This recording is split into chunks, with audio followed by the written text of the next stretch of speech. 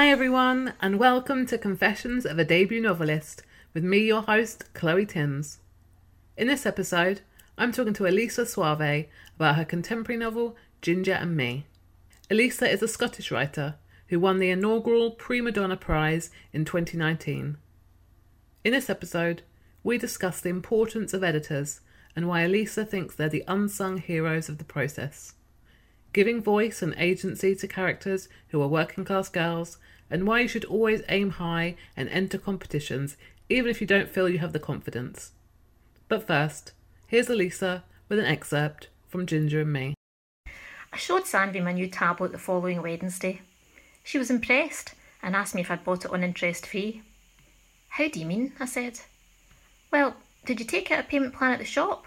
Or had you saved up for it for a while? I thought about it for a moment, then said I'd saved up for it, since I knew what that meant. That's great, Wendy, but maybe now you're back at work, you should think about using some of your wages to brighten the place up a bit. She gestured round the room with her hand, taking in the worn carpet and the fireplace which was leaning against the wall but wasn't attached to it. I suppose the house was a bit dingy, but it's hard to care what your house looks like when you're the only one that sees it. She must have been worried she'd offended me, because she said quickly, "But little steps, Wendy, that's what we're all about. I'm so glad the writing group is working out for you. It seems to have really sparked your interest. You definitely seem brighter." I nodded, but to be honest, even though I'd only been going for a few weeks, I was beginning to wonder if I hadn't already outgrown the group. Their writing just seemed so amateurish most of the time, compared to mine and Diane's. At the last meeting, Joseph had written a scene featuring a woman with a brain tumour. I know better than most that isn't a reason for comedy, but still, I think most stories can benefit from a degree of humour.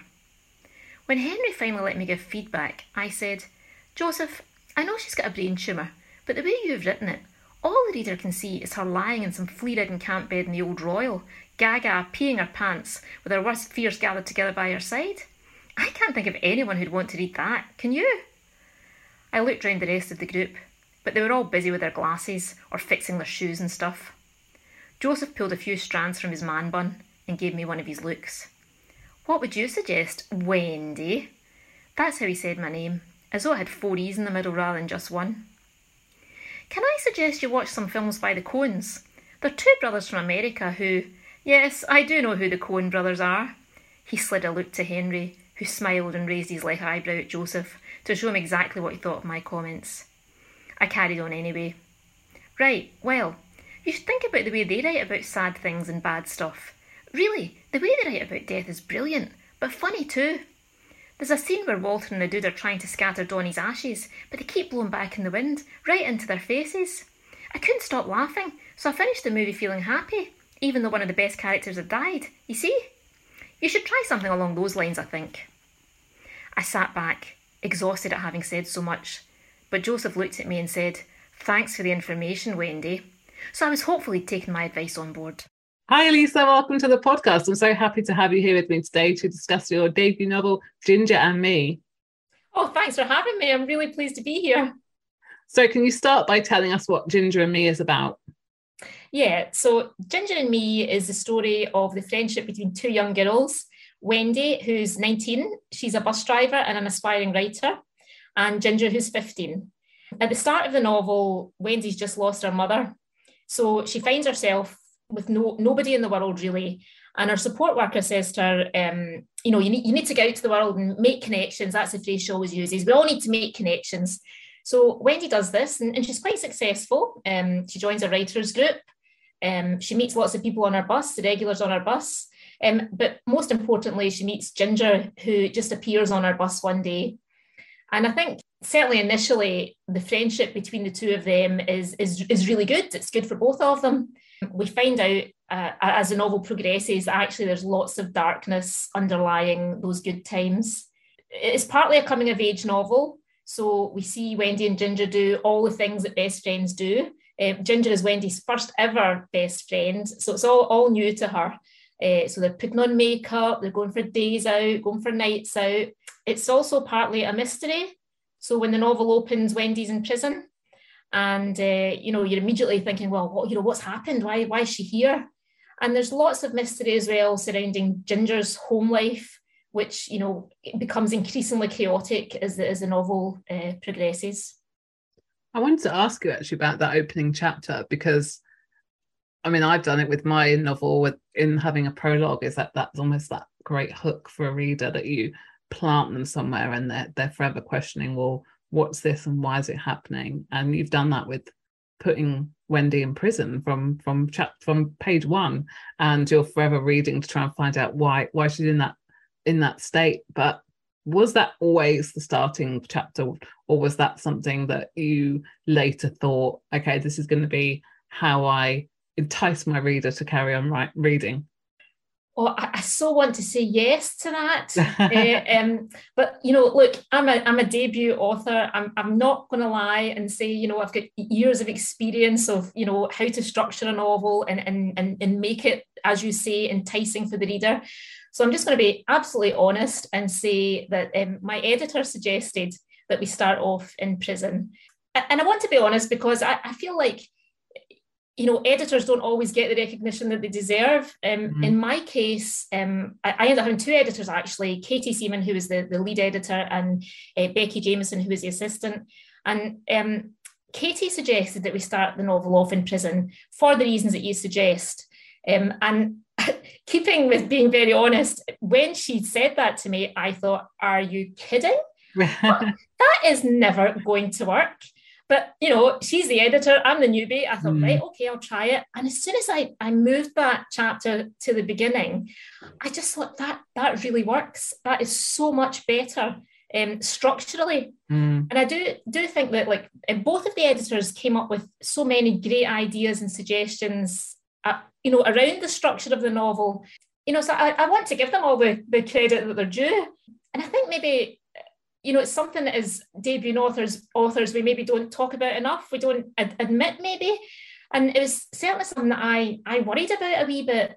And one of the things that Katie said to me, which really made me feel a lot better about the whole process, was, editors can play about with the structure of your novel, from now until publication.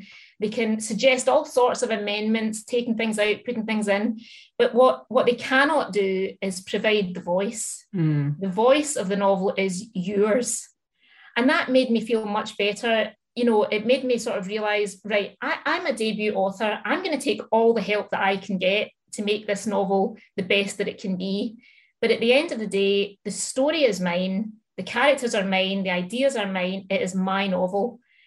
So I want to say to people who start off as, starting off in writing, don't feel that you shouldn't accept help. It's all part of the process. And I do feel that the editorial process, as well as improving Ginger and me, I do feel it has also taught me an awful lot about writing, how to improve the way that I can tell a story. And I really hope, the proof will be in the pudding, of course, but I really hope that as I write my second novel, I'll be able to draw on all these things that the editors have taught me this time round. Yeah, I think you're right. I think people get nervous about working with an editor or an agent. They worry that they're going to change too much of it, or they're going to be forced into changing things. But I don't think that's the case at all. I think actually their input is so valuable, and it's so nice to have someone to bounce off ideas with and have. Definitely. I don't know how you found. I find it so surreal having conversations with my editor about my characters as if they were real people, and going, but would they react in this way? Oh, I'm not sure about that. And you have these really in-depth conversations, then part of your brain's going, it's not real, I made it up. That's true. And also I think until you actually become part of the process, it's quite difficult to appreciate, well, certainly for me, it was difficult to appreciate the difference between a structural or developmental eye and somebody who's going to come in and pick up, tiny mistakes later on in the process. And I think, and I found this about every single person's involvement in my novel, every person has a different skill set to bring. So I'm the writer. I'm bringing my skills, such as they are, as a writer. That's great, but I still need to take on board the editor's skills as an editor, which are totally different to my skills as a writer. I just think you have to accept that. Otherwise, your novel is not going to be as good as it could be. I mean, I think it's funny when people, are not happy with their agent or not their agent, their editor, or say, oh, they want me to change this, they want me to change that. I sort of see my editor as a sort of my angel who comes in and says, let's do this. We could do this. Let's try this. and like you say, just having somebody that is just as invested in your characters as you are, that's fantastic after, being the only person at your keyboard for so long. Absolutely, yeah. And I think often, even if we don't want to admit it, they're usually right. I know when I got my first editor's letter, and I had to, I didn't have to do anything, but there's nothing in the contract that says you have to follow your editor's every word, but they obviously make suggestions. And I remember my editor wanted me to make this huge structural change, which meant basically restructuring the whole book. And I didn't want to do it, but only because I thought it was hard work. And I knew deep down, I knew it was the right thing to do. And I kept trying to think up ways where I thought, no, they're wrong, and I'm not going to do it. And then I thought, do you know why I'm so defensive? It's because I know that they're 100% right, and it will be so much better. And I think there's a lot of the whole kind of cliche of kill your darlings, but I think there's a whole part of the writing process that you don't want to let go of. You don't want to let go of it, and you don't want to change things, but often deep down that it's the right thing to do. And I think when an editor makes a suggestion and you do it and it works, it gives you a lot more trust in later suggestions. And certainly for me, my editor, neither of the editors at any point suggested anything that would make me like my characters less or make them less of my characters.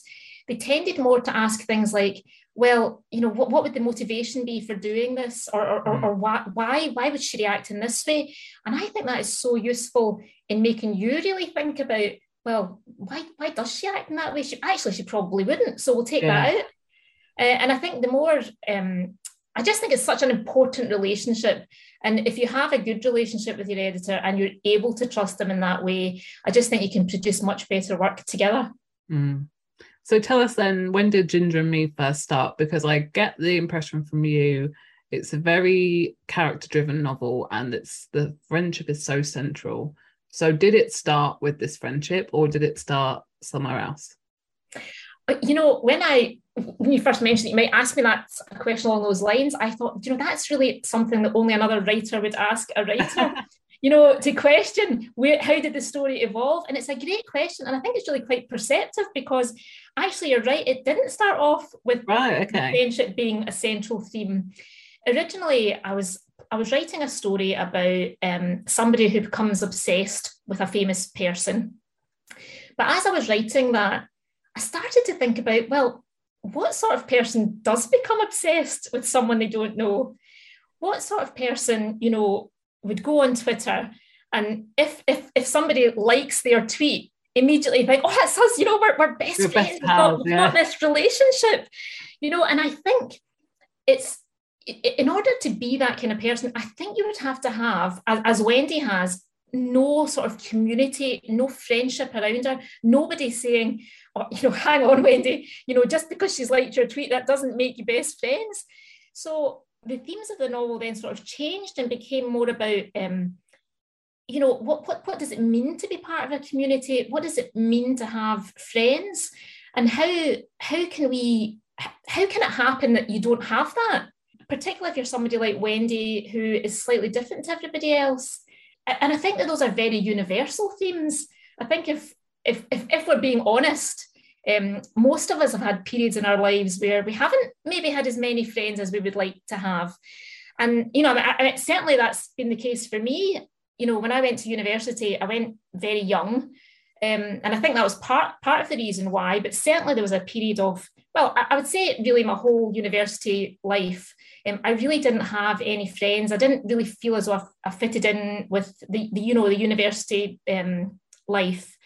And, that, as I've come to realise now, that is not a personal failing on my part. People can have no friends, no sense of community for all sorts of reasons. And I think the important thing is what you do about that. And Wendy, to her credit, does try and find a sense of community. In fact, she does find a sense of community. She becomes friends with the women on the bus. She makes friends at a writers group. She becomes friends with Ginger, and I really applaud her for going out and doing that sort of thing. And I think we should maybe talk more about what is it to not fit in with everybody else. What does it mean not to belong, and how can people who do belong do more to sort of say, well, we are a community, be part of our community.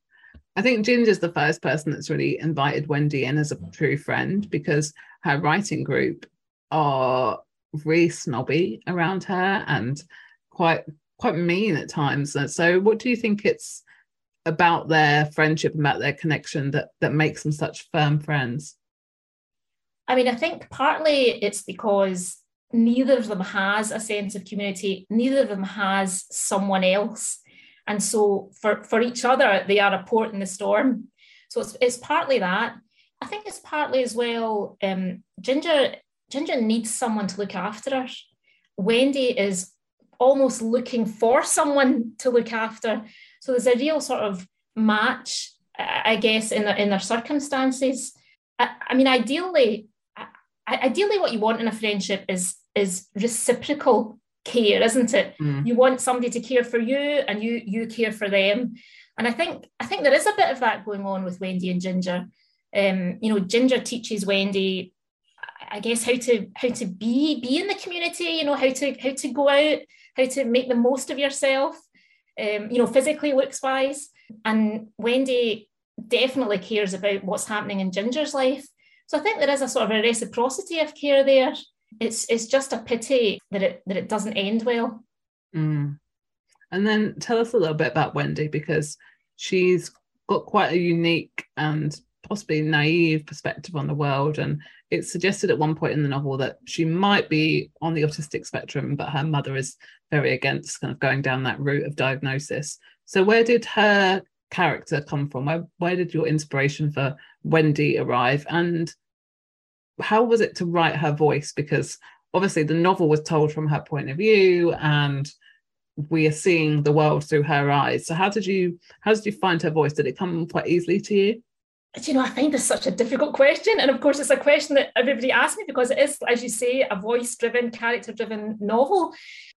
I think the first thing to say is, and people don't seem to really like this answer, but nevertheless, it's true. Wendy's completely fictional. She's not a young me. She's not someone that I've met and thought, oh, you're fantastic, I must put you in a book. But because I've been asked this question, I have sort of really thought about the genesis of the character. And I think I first sort of started to get the idea for Wendy when I used to go to this toddlers group in View Park. So View Park is the area where Ginger's from. And I just remember when I was at these toddlers groups, at the meetings, just really laughing all the time at these young mums and the stories they told me, the things they got up to. And I thought, you just don't hear from these voices. You don't hear from young working class women like them, but why not? They are so funny.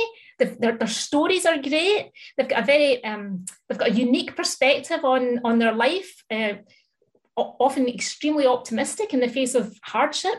Why do we not hear more from these women? So I think that's where she came from originally.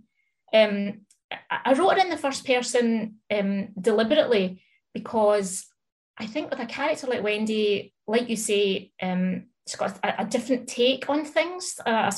She sees things differently to the rest of us. She takes everything literally. She can't sort of pick up on social cues the way that you or I might be able to. So I wanted to sort of have the reader right in her head, so that they could see what her motivations were, why she does the things she does. Because I think if you were to take a sort of an objective view of the way Wendy acts, you might wonder, well, why is she acting like that? So I thought the first person perspective was important for Wendy. But actually, I'm a big fan of the first person narrative generally, because I think it's a way of, it's almost like you can transfer power to people who would otherwise have no power. So what I mean by that is, if you think about how we traditionally tell stories from a third person perspective, often what we're saying is, important people are doing important things, and then this somehow impacts on little people like Wendy and Ginger. I wanted to say, for Wendy to have the power to say, look, this is my story. This is how the world impacts me. This is my side. And I think if you do that, it almost becomes a political act where you are taking power from the few and you're giving it to people like young working class girls, for example, who don't have the power, who don't have the voice. So yes, it was important for Wendy because she's got a unique perspective. I also thought it was an important thing to do generally. And I read an interview where you were saying that, Ginger's ambitions in life aren't big things. They're little things like shopping in M&S and things like that. And you really wanted to highlight these women that we maybe don't read about so much, or people from smaller towns that aren't living in big cities, that don't have these huge, big dreams, and their goals and motivations in life are just as important. So can you talk a little bit about that and why that was so significant for you to write about?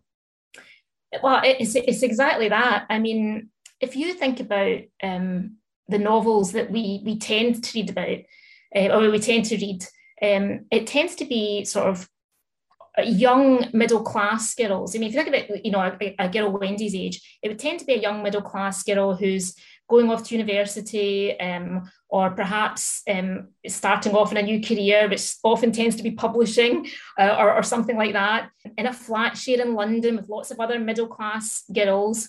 And we see them having romantic entanglements. We see them having sort of worries about, is this the right career for me? Now, that's fine. I like those kind of novels. I read a lot of those novels. But I think that those ambitions and those lives, we read a lot about. They're everywhere. What about girls like Wendy and Ginger? What about girls who their ambitions are not to go to university? Well, they're just not expected to go to university, never mind what their ambitions are. But they do have ambitions and they do have dreams, and they're every bit as important as the middle class girls. And I just would like people to acknowledge that they have something to offer. And why should they always be silent? Why should we always be hearing about people who are born to privilege anyway? Let's hear more from the working class girls. And it is working class girls I'm concerned with, because I do think, on the one hand, you have the middle class girls, and then you have working class men generally. In the working class literature, it's from a male perspective.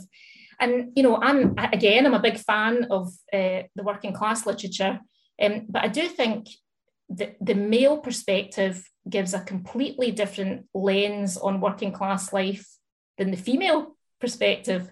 So, you get a male protagonist, usually written by a male author, who's involved often in, the violence, drinking, fighting, all, I guess a sort of a pretty grim picture of working class poverty generally.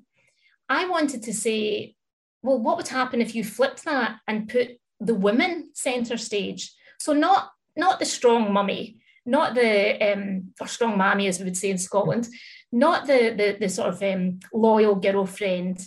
What about if the women were centre stage? A completely different perspective on working class life, because working class women are probably going to tell you more about the working class community, what it means to be in a working class community. And it's much more positive. It's things like, how neighbours helping each other out, less about the drinking and the fighting. And actually, as far as I'm concerned, more about what it means realistically to have a working class life. So for all of those reasons, I wanted my girls, my working class girls, to be driving the story. which I just think is we don't. I mean, there are examples, of course. There are Kirsten Innes's Scabby Queen, there are Jenny Fagan, but there's not enough. I want more working class women writers and characters. Well, I think that's given other people listening hopefully some inspiration and ambitions that are maybe larger than Ginger's, maybe to write a book, but I'm hoping people will be inspired by your efforts there to change the narrative. I would so love that, because I think it's a bit like, I mean, Diane says in the book something along the lines of, Diane's the author in the book, she says something along the lines of, we all need to see ourselves reflected back at us. And I agree with that. So I think the more working class literature we have, the more we will have. Because if you read it, if you see it out there, you think, oh, right, well, so you can write about people like me from this small town of Uddingston or wherever it may be. You can write about that. Those stories are just as important as Mrs. Publishing professional from London. Yeah, definitely.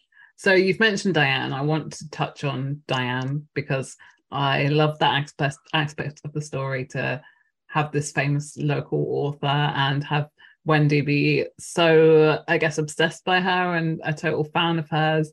Was it kind of fun for you to write that almost like meta version of another author, to kind of tweet about all the hot topics in the literary world and things like that, and kind of play with the author-fan relationship? Yeah, I mean, Diane really was a fun character to write. I mean, you don't have to scroll through Twitter for very long to see that there are plenty of authors who think the same sort of way as Diane does, sort of, I guess, pretty jaded about the whole industry, who gets published, what gets published. So it was fun to actually be able to, put that in writing, but it's not me. It's Diane. It's Diane that's saying these things. But the sort of meta element that you mentioned, I actually found that quite difficult. So I had to do that for both Wendy and Diane. So we get a wee insight into the kind of things that both of them are writing. For Wendy, I just found that much easier because I just feel like I know her so well. I know what she's thinking. I know what kind of mistakes she would make as a writer. So I found that much easier. Diane, I'm trying to put myself in the position of, a seasoned author who's, a totally different end of the spectrum to me, as a newcomer. And I did find that difficult. So what I tried to do, I tried to sort of think about who would Diane's influences be and how would she channel those. And very luckily for me, I decided that she had the same influences as I do. So she's very much into the sort of the Scottish writers, and she absolutely loves James Kelman, as I do. And I think the kind of things that she says are the kind of things that would be influenced by a writer, a rebellious writer like James Kelman. So that made it a wee bit easier for me. But yeah, you're right. It really was good fun to try and think about what kind of things would she write? What would she say? And I guess part of your research then was just scrolling Twitter all day. Any excuse will do. So as we're talking about the writing world, one of the things we have to talk about is your fantastic success and the fact that you managed to grab the attention of the Prima Donna Prize judges because you won their inaugural writing prize in 2019. So tell us about that experience and how that whole prize launched your career. Oh, that was just a brilliant experience from start to finish, and continues to be, actually. So I've been writing for maybe 4 or 5 years. And, like everybody, had my share of occasional publications, but mostly disappointments and rejections, because that is the way it is. So Prima Donna was really my first sort of taste of success. I mean, I could not believe it when I was longlisted. I genuinely couldn't believe it. I celebrated being on the long list because I thought, this doesn't get any better than this. And then a few months later, I found out I'd been shortlisted. So at that point, there was only 5 writers. So I just felt so happy. I felt that was validation enough for me, that I'd reached the top 5. And it was just before COVID hit. So the ceremony was actually just one of the very last events before we couldn't have a ceremony at all. So it was a sort of a very swanky affair at Conway Hall in London. And I really felt as though I was living the dream, honestly, going down to Conway Hall to this, ceremony. It was hosted by Sandy Toksvig and famous Lemsey Say. I was, oh, God, fantastic. So imagine my absolute joy and gobsmackedness that, I won. So from there, so part of the prize is that you win agency representation with Catherine Summerhays of Curtis Brown, which was great. That was great. But let me tell you, I think the most important part of the prize was the fact that it made me think, right, well, that must be quite good then. My writing must be quite good. I'm just going to keep going. So that sort of increased confidence, that validation, I think that is the most important part of the prize. But practically speaking, Catherine did not hang around. It was about a couple of months later where I then signed the deal with HQ. So thanks to Prima Donna, that's what started off my lead up to publication. Wow, that did move pretty quickly then to have the competition win, to sign with an agent, and then a few months later get your book deals. That's fantastic. But like you mentioned, I think prizes are fantastic for giving you that validation, that confidence, and thinking, okay, I must be quite good then, because I think sometimes it's quite hard to judge, isn't it? You write your work and you think, well, I think it's all right, but until you send it out there into the world, you're the only judge of it. So I think a lot of people will be maybe listening to this thinking there's a competition they want to enter, or they're thinking about whether it's the Bath Novel Prize or the Bridport Prize or whatever it is, but thinking, I'm not good enough to enter, but I can't enter. I don't feel like I'm ready yet. So what advice would you give to those people? Well, I mean, I understand that view. I'm going to be honest. I don't feel that way. I don't know if you want to call it self-confidence, self-belief. I always take the view, what is the worst that can happen? All that can happen is that I don't get anywhere in this competition. Why not give it a go? And, I'll give you a laugh. I've said I've been writing for 4 or 5 years. The very first story that I ever wrote, right? So first story, I thought, this is fabulous. I sent it to Granta. Because I thought, do you know what? I'm going to aim high. What is the worst that can happen? And of course, the worst did happen. Granta did not want to publish my very first ever short story. But so what? Just keep applying anyway. And, if you don't have that sort of ridiculous level of self-belief, and I'm half joking. Of course, I do have enough awareness to know now, maybe perhaps not when I started writing, I have enough awareness to know now that, you're not going to write a story and send it to Granta immediately. But if you are thinking along the lines of, I'm just not good enough, ask yourself this: if not you, then who? Who's going to enter a competition if not you? If you are writing, if you think you have something to say, if you've honed the work to the best of your ability, why not you? Why not you? So I think, shelf any sort of inhibitions within reason. Don't do what I did and send your first ever story to Granta. Within reason, once you're ready, and, accept that there will always be part of you that thinks, I'm never ready. Doesn't matter. Shelf it, send it in. What is the worst that can happen? That is really good advice. I think a lot of people will benefit from hearing that. And I think, like you say, the worst that you'll hear is no. And I think exactly. It's a good word to get used to, because there's a lot of no's in publishing. So, start early, get those rejections rolling in, and, you never know, you might win and you might get shortlisted. And then that is a great thing to be able to say to people, I got longlisted, I got shortlisted, I won this competition. I mean, there are so many people that enter these competitions. So if you even get to longlisted, that's great. That's a real achievement. My son said something great to me years ago when I started writing. And when I would get a rejection from my literary journal or whatever, I'd say, oh God, another rejection.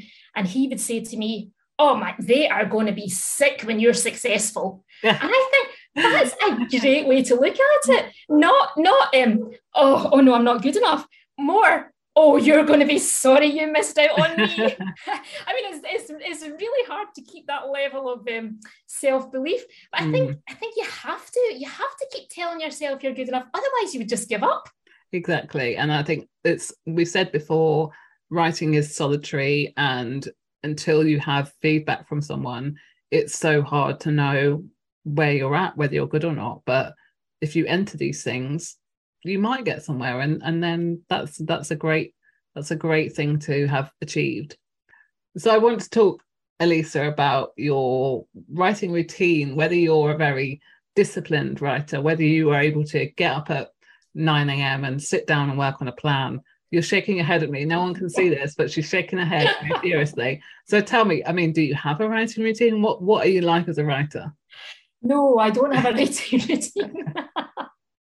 Should I admit that? I'm not sure. I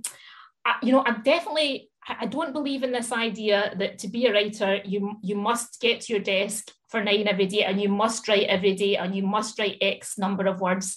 Because to me, that is just another barrier that some people cannot overcome. You know, people have jobs, people have children. There's all sorts of reasons why you can't get to your desk every day at 9 o'clock.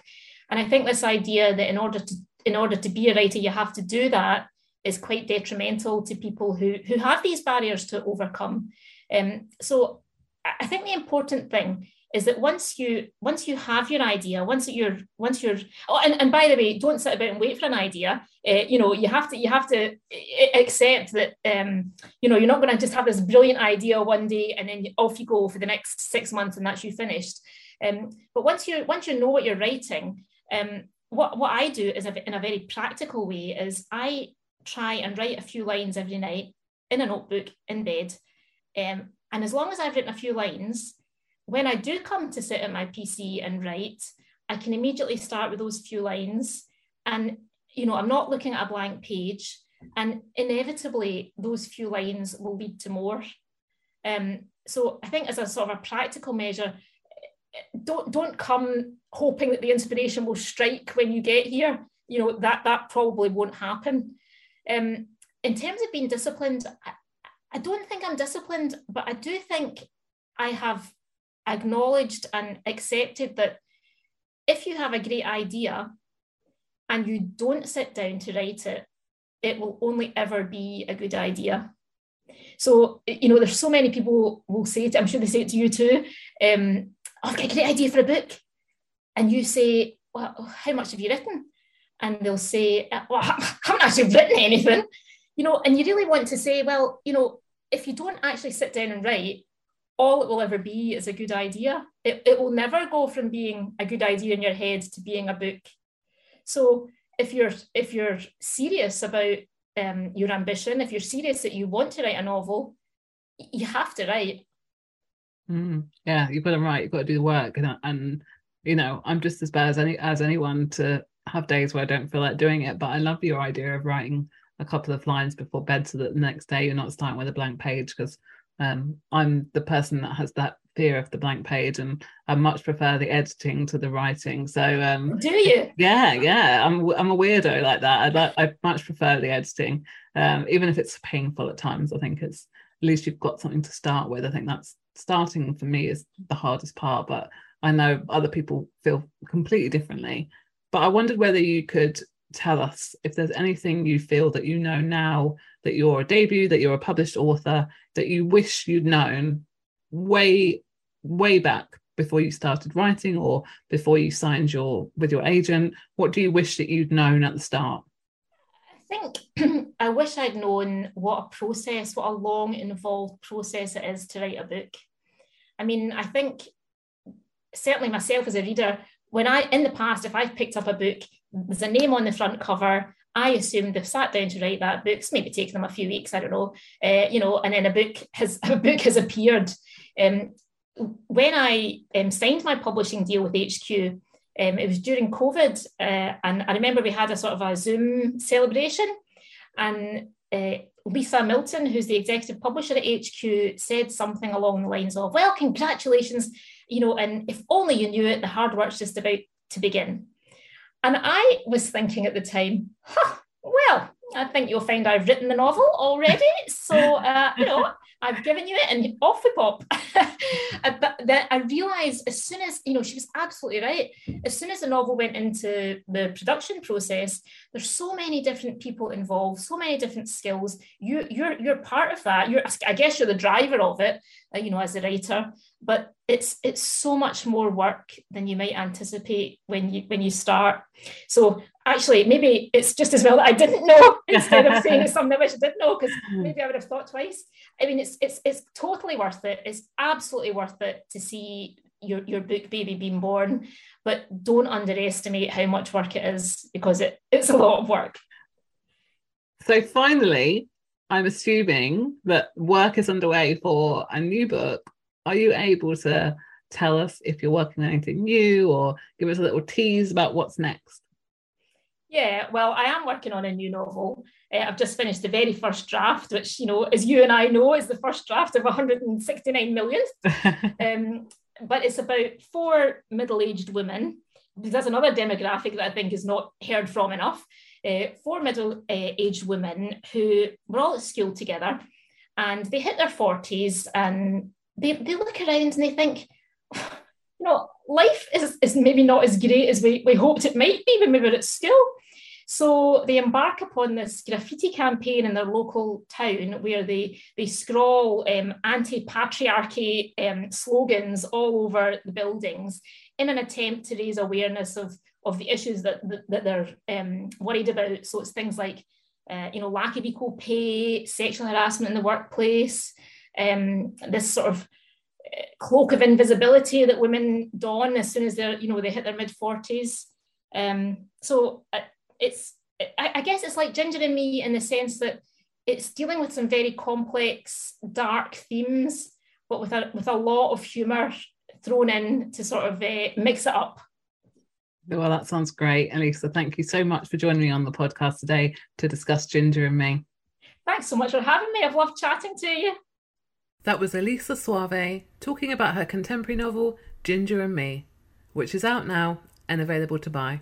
And if you'd like to support this podcast, debut authors and independent bookshops, you can now shop in the Confessions of a Debut Novelist bookshop, hosted by bookshop.org, which I've linked down below in the show notes. If you fancy buying any of the books you've heard on this podcast, then the majority of them can be found in this bookshop. And if you can, I would really appreciate you supporting me, supporting the authors and independent bookshops by buying them through this online store.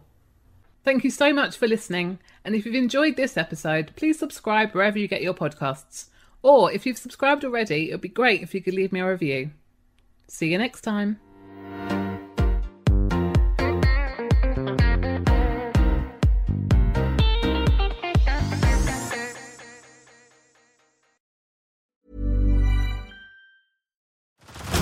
Head over to Hulu this March, where our new shows and movies will keep you streaming all month long.